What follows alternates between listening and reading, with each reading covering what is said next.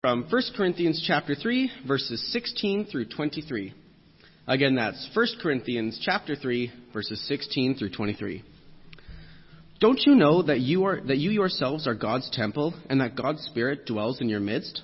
If anyone destroys God's temple, God will destroy that person. For God's temple is sacred, and you together are that temple. Do not deceive yourselves. If any of you think you are wise by the standards of this age, you should become fools, so that you may become wise. For the wisdom of this world is foolishness in God's sight. As it is written, He catches the wise in their craftiness. And again, the Lord knows that the thoughts of the wise are futile. So then, no more boasting about human leaders. All things are yours, whether Paul or Apollos or Cephas, or the world or life or death, or the present or the future. All are yours, and you are of Christ, and Christ is of God. Actually, I wanted to start with that before we put a title over it, because it's just a majestic thing to look at. That's the temple of Apollos in Corinth. Believe it or not, I actually took that picture. I look at it, and I think it looks like I stole a postcard, but I've got the second picture that goes with that, where I backed up a little bit and increased the scene, and there are some of the shops from Corinth that are right there. We want to spend our time this morning thinking about the church at Corinth and thinking about Paul's first letter. I have a special connection with the letters, especially the first letter to Corinth, because I had the privilege of studying it when I was in school. And I have people that are actually pushing me to write a study book about First and Second Corinthians, and maybe someday when I get old I'll do that. And some of you are thinking, he's already there. So, we want to talk about building up the temple, and you'll understand that in a little bit. Let's start, though, with the opening verses to this letter. You know, customarily, Paul will begin with kind of an indication of who is writing and who he's writing to. So he says, Paul, called to be an apostle of Christ Jesus by the will of God, and of brother Sosthenes, to the church of God in Corinth, those sanctified in Christ Jesus, and called to be holy, together with all those everywhere who call in the name of our Lord Jesus Christ, their Lord and ours. And it's interesting, just in those two verses, how many things that Paul identifies here, that he is an apostle. He's been sent by Christ by the will of God. And you need to keep in mind that as he's writing or speaking, if you want to think of it that way, he is doing so with the authority of the Lord. You know, he's not just somebody who's decided to write this, but he's been moved by God's Spirit and commissioned by Christ to speak to the church at Corinth. And he's writing to the church, and he addresses them as church. The word church literally means the called out, but it typically has the idea of the assembly. And in the New Testament, we are referred to, we call ourselves church with that word, which, literally Greek word means called out. But in this case, we need to see it as an assembly, a gathering.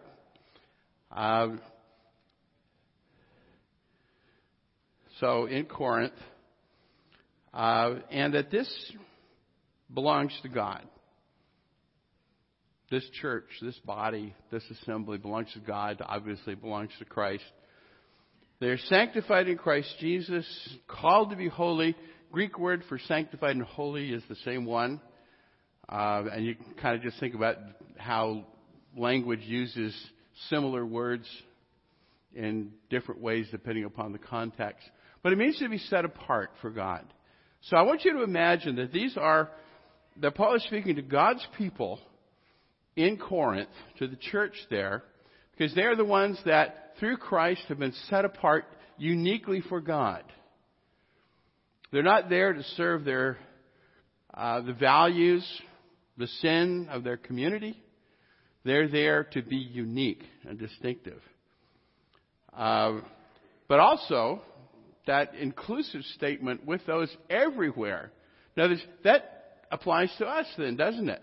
Paul's kind of global mission or idea, who call on the name of our Lord, that is an expression of confession, of acknowledgement of who we are. Now, Corinth. Corinth is a very interesting place in the ancient world. It's located on the strip of land, if you want to call it, the isthmus between the northern part of Greece and the southern part of Greece. It's at the southern end. It's on the water. It's a seaport. And if you think about what that means, a seaport, immorality. In fact, the ancient world had a term called Corinthianized, which meant gross immorality, but based on the world, that word, that place. It was a place of idolatry, many temples. And this all gets combined in the background of Corinth. There's this mountain called the Acrocorinth, and on top of that is a temple. And the priestesses of that temple are cult prostitutes. And they come down from that temple every night into town to ply their wares, as you put it tactfully.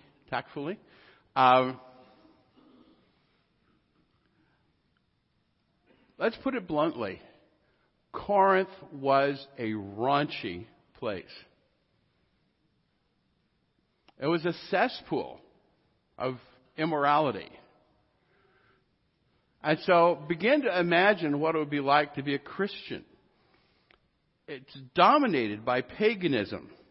And that's really one of the things that you notice as you go through the ruins of Corinth. And I found as Don and I were touring and going through the ruins of Corinth, just how many pagan shrines and temples there were. And I just thought about those poor Christians there that are just surrounded by that. And then you kind of think about, well, that's kind of like our world too. But there is, and we know there was a synagogue there, both from the New Testament, and they actually have found the stone over the door that says Synagogue of the Hebrews in Greek. So the Jews at least had a presence there. And there was a church there, established by Paul. But the problem is, it's hard to exist in a culture, a city like that, without being influenced by it.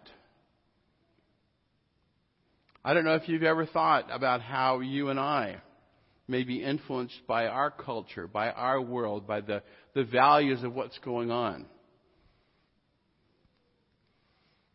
And so the church at Corinth had to deal with, and often when I teach the 1 Corinthians, I like to talk about the theme of 1 Corinthians is the problem of carnality. Carnal literally means flesh. It's fleshliness. It's giving in to the desires, the sins of the flesh. And so the culture of Corinth, the immorality of Corinth, is affecting the church. Paul notes further that the attitudes in the church are causing people to turn against one another. And so he says there's arguments, jealousy, disagreement, ultimately causing division. And so you think about what should be God's testimony to the world of His love and of the gospel, the death of His Son for our sins, is being diluted, if not completely negated, by the behavior of those who claim to be following Jesus. not a pretty picture, is it? So, right early in 1 Corinthians 1, Paul says, I appeal to you, brothers, in the name of our Lord Jesus Christ, that all of you agree with one another so that there may be no divisions among you. The arguing and the bickering and all of that. So there may be no divisions among you, and that you may be perfectly united in mind and thought. Now, I understand, and I think Paul would probably admit to it as well, that it's very hard to get people together and have them agree on things, right? You know, if you've got 200 people in here, you've probably got 250 different opinions. Some people may be waffling back and forth, you know. And so human behavior, human attitudes are such that we divide. But what should make the church unique in the world is the unity that is brought through Christ. And that's what he wants to do. But, in a way, given the situation at Corinth, Paul's kind of swimming upstream. Think about the divisions that are going on there, okay? Number one, they're Jews and Gentiles. And right there, you've got two totally different worldviews in terms of people's backgrounds. You've got Romans and Greeks and barbarians. Barbarian basically is the word they use for referring to people that weren't Greek or Roman. You've got rich and poor. In fact, the rich and the poor, the issues between them are so systemic that it even affects how they observe the Lord's Supper.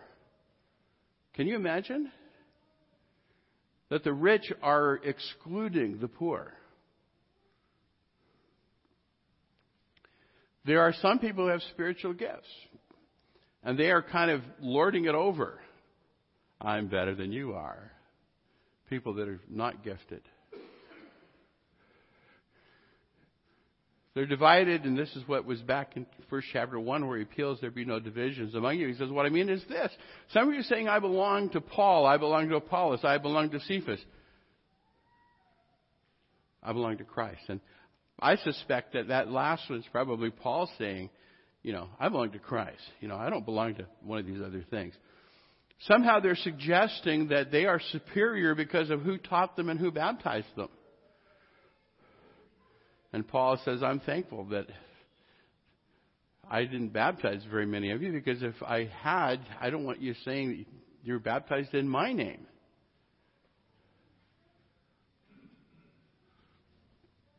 You think about how petty and childish,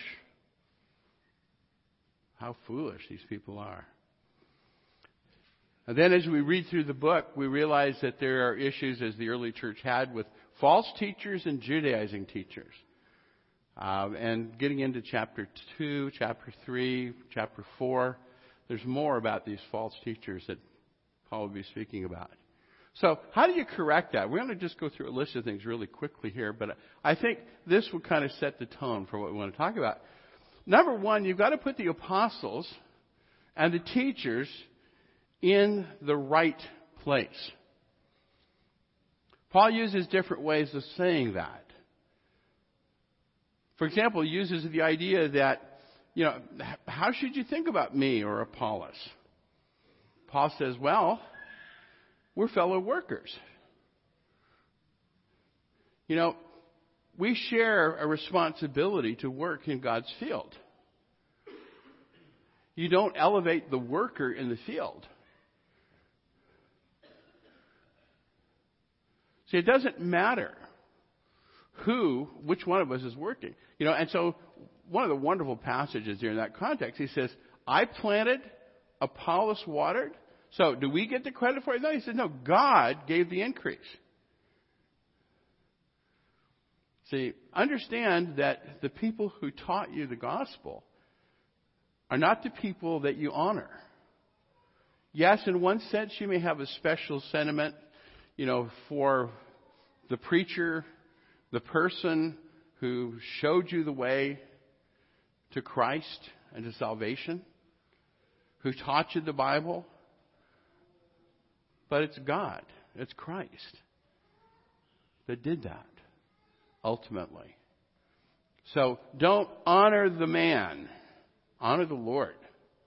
So put him in the right place. Keep him in that perspective. But the other thing is to renew your vision of the church. And so there are some different images, and I've already mentioned some of them, but I think you'll understand. The New Testament refers to the church as God's kingdom. And you think about what that suggests about our approach and relationship to God. God's field. You know, you think about, you're out there working in somebody else's field. You don't have authority over that field, do you? But in other words, your role is to do whatever is necessary to help that field produce its crop, and then to harvest the crop so that the owner can benefit. It's referred to as God's house, God's family. And we find great value in that because we're brothers and sisters in Christ, aren't we? Our relationship with one another should be stronger than any other relationship we have because we are joined by the blood of Christ. And that's not biological blood, is it? That's spiritual blood. That is eternal relationship. Paul uses the analogy of the church as a body. That Christ is the head. And we all are members of the body. We have different functions. There's a really great section, 1 Corinthians 12, talking about that. And how we are interconnected and interdependent. And then here, in chapter 3, verse 16, Paul speaks of the church as the temple of God. And we'll go a little further with that in a minute. But all of these,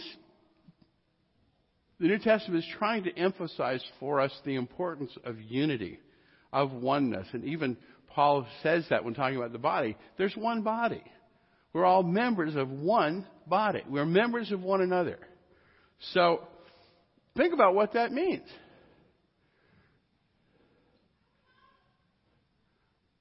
Paul says in 1 Corinthians 12, you know, one part of the body can't look at another part of the body and say, no, you don't belong. Number one, it's not our body. And number two, God has put both of us in the body. And if we go against God, then we cut ourselves from the body, not the other person. And so, in that context, Paul says we need to serve one another and to build up one another. And what's interesting here, the Greek word for build up, which is sometimes translated as edify, literally means to build a house. And so you think about,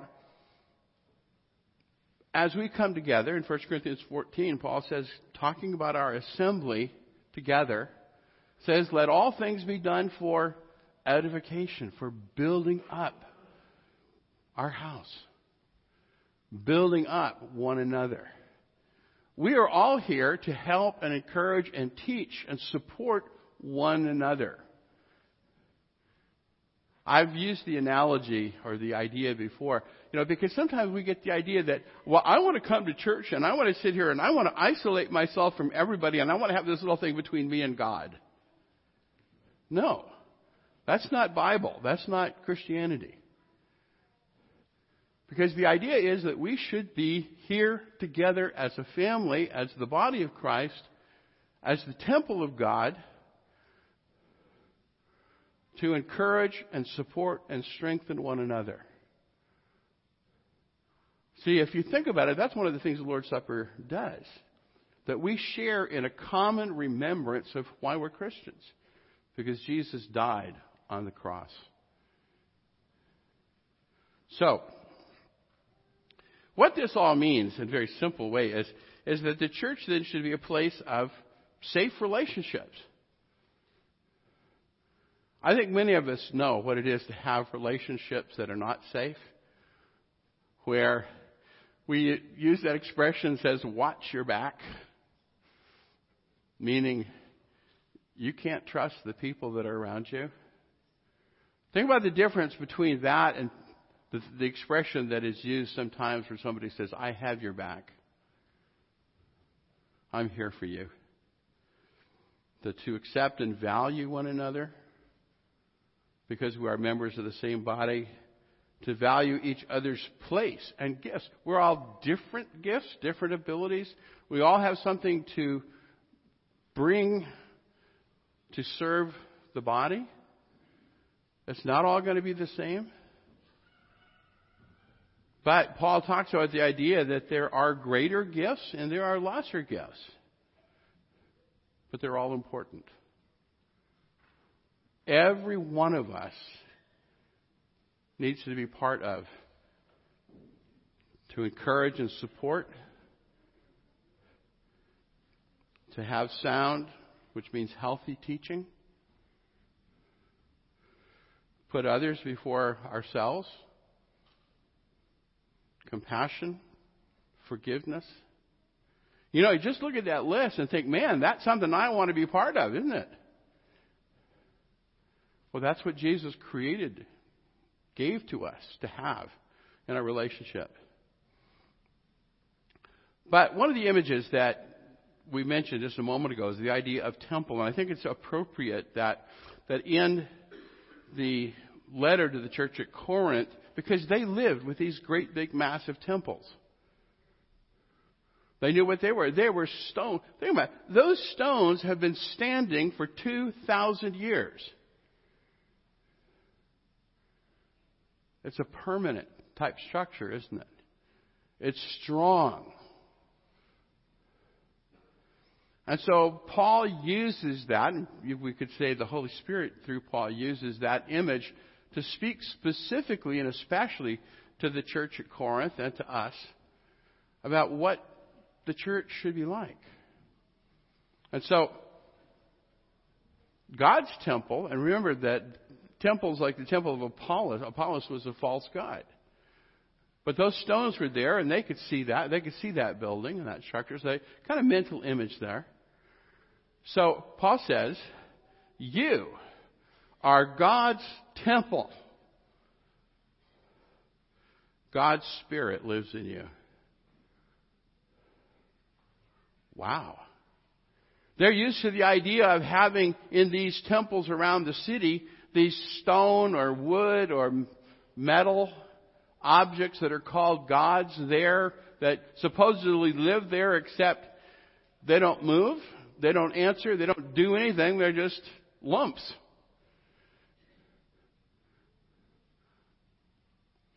But Paul says God's Spirit lives in you. Now, what's interesting, and back when I took First and Second Corinthians, in school, I had the privilege of taking it with J.D. Thomas, who was the head of the chair of the Bible department at Abilene at the time. And First and Second Corinthians were his specialties. And I thought, okay, I've got to take this class. And the first assignment we had was to look at two similar passages, 1 Corinthians 3:16 and 6:19, because they both have some similar words. Temple, Holy Spirit within you. And we had to do a very thorough study of both these passages. And so in working on it, what I learned was that in 6:19, that the context that Paul's talking about is immorality. And so he says, don't you know that your body is a temple of the Holy Spirit, which you have within you? So why would you take, in other words, that you individually, your physical body is holy. Remember back chapter 1? You're holy. You're set apart for God. Why would you take your body and use it for something that is unholy, ungodly, immoral, sinful?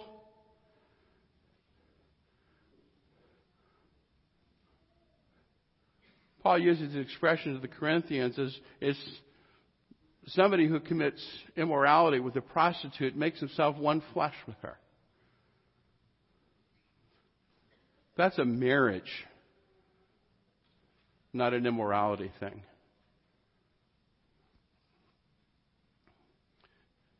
So we need to honor God through our bodies, through the way that we live, what we do with them.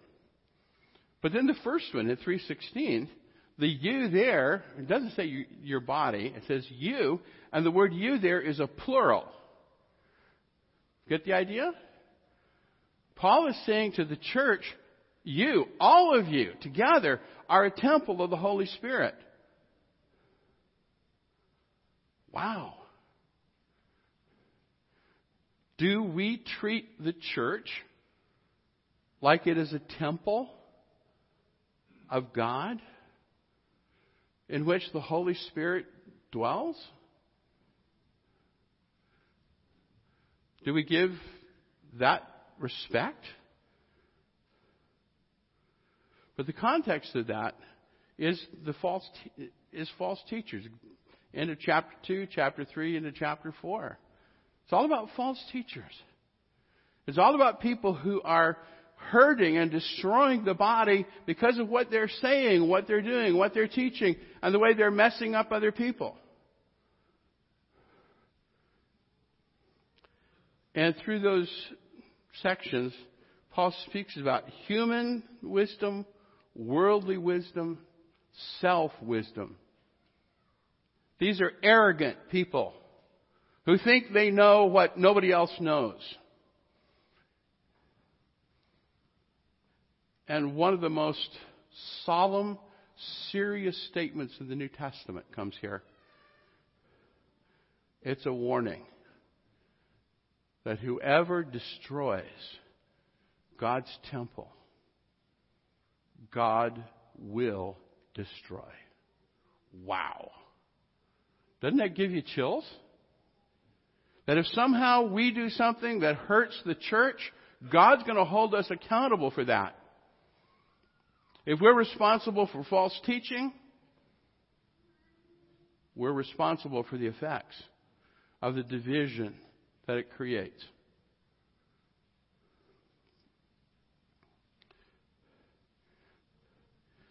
The building, the temple, comes as a result of a series of analogies. There's the field analogy and the builder analogy at the end of chapter 3. And Paul, for example, using different ideas of workers. And so, with the building, with the temple, Christ is the foundation. For other foundation can no one lay but that which is laid, which is Christ. And so Paul talks about the idea how, as a master craftsman, he built on that foundation with the church at Corinth. He taught them the Word of God. He didn't teach them philosophy. He didn't teach them his opinions. He didn't teach them the news of the day. He taught them Christ. Built on that foundation. He said, some other people may come along and build on that. And some may build with precious materials, very valuable, strong, beautiful things. And some may come along and build with straw. And if you were driving down the street and you saw a house that had been built with all these different materials and the walls were made out of straw, you'd probably go like, what? What happened? We'd probably figure they ran out of money.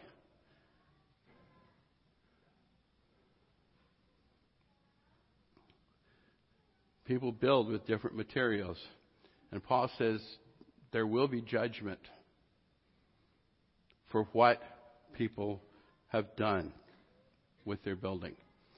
And specific in context, that's not just about all of us. That's actually the people, the teachers who are building upon the foundation of Christ. Maybe the reality is, or not. So Paul says, referring to himself and the other apostles and other early preachers like Apollos, is that we are servants, we're stewards. We are here to work for the Lord, not for ourselves. 1 Corinthians 4:6. Paul says, brothers, I have applied these things. And it's kind of a summation of what's been going on from the end of chapter 2 into chapter 3 and into chapter 4. I've applied these things to myself and Apollos for your benefit, so that you may learn from us the meaning of the saying, do not go beyond what is written. Then you will not take pride as one man over against another. You know, we as human beings have egos, don't we? We like to feel important. We like to know. You know, one of the big issues in early Christianity, it started off during New Testament times, but end of the first century, into the second century, it was called Gnosticism, which comes from the word knowledge. And people thought they had secret knowledge that nobody else knew, and they felt superior. And you know, the New Testament absolutely condemns it. There is no secret knowledge. There is nothing new. Paul says, I applied this to myself and to Apollos because you need to know, don't go beyond what is written. Don't go beyond Scripture. That is the part of the foundation that Jesus Christ laid, because He's the foundation. There's no secret knowledge. There is Christ and Him crucified. We need to live in a community of trust, a community where we know that what's being taught and what's being said is truly the Word of God. That's the value that we need to hold up, and we need to follow, and that we need to serve. While Paul and Peter and Apollos and many others in the New Testament world were maybe call them the original builders of the temple, in a sense, are we not all builders? Do we not all share in that work? Do we not share in trying to build one another? And that is what we're here to do this morning. To encourage, to strengthen, to teach, to admonish. Yeah, maybe sometimes we've got to give ourselves a kick in the you-know-where. But we are the body of Christ. We are the family of God. We are the temple of God in which His Spirit lives. We need to treat the church with that kind of respect. As we close, Chad's picked a song for us to end with. And if you're here this morning, this is a lesson that is designed for Christians. But it's one I hope that all of us can listen to and realize the importance of, and about the place and the focus of our family. But if we can help you in your relationship with God, you can talk with me or Chad or one of the elders after we're through. Let's stand as we sing.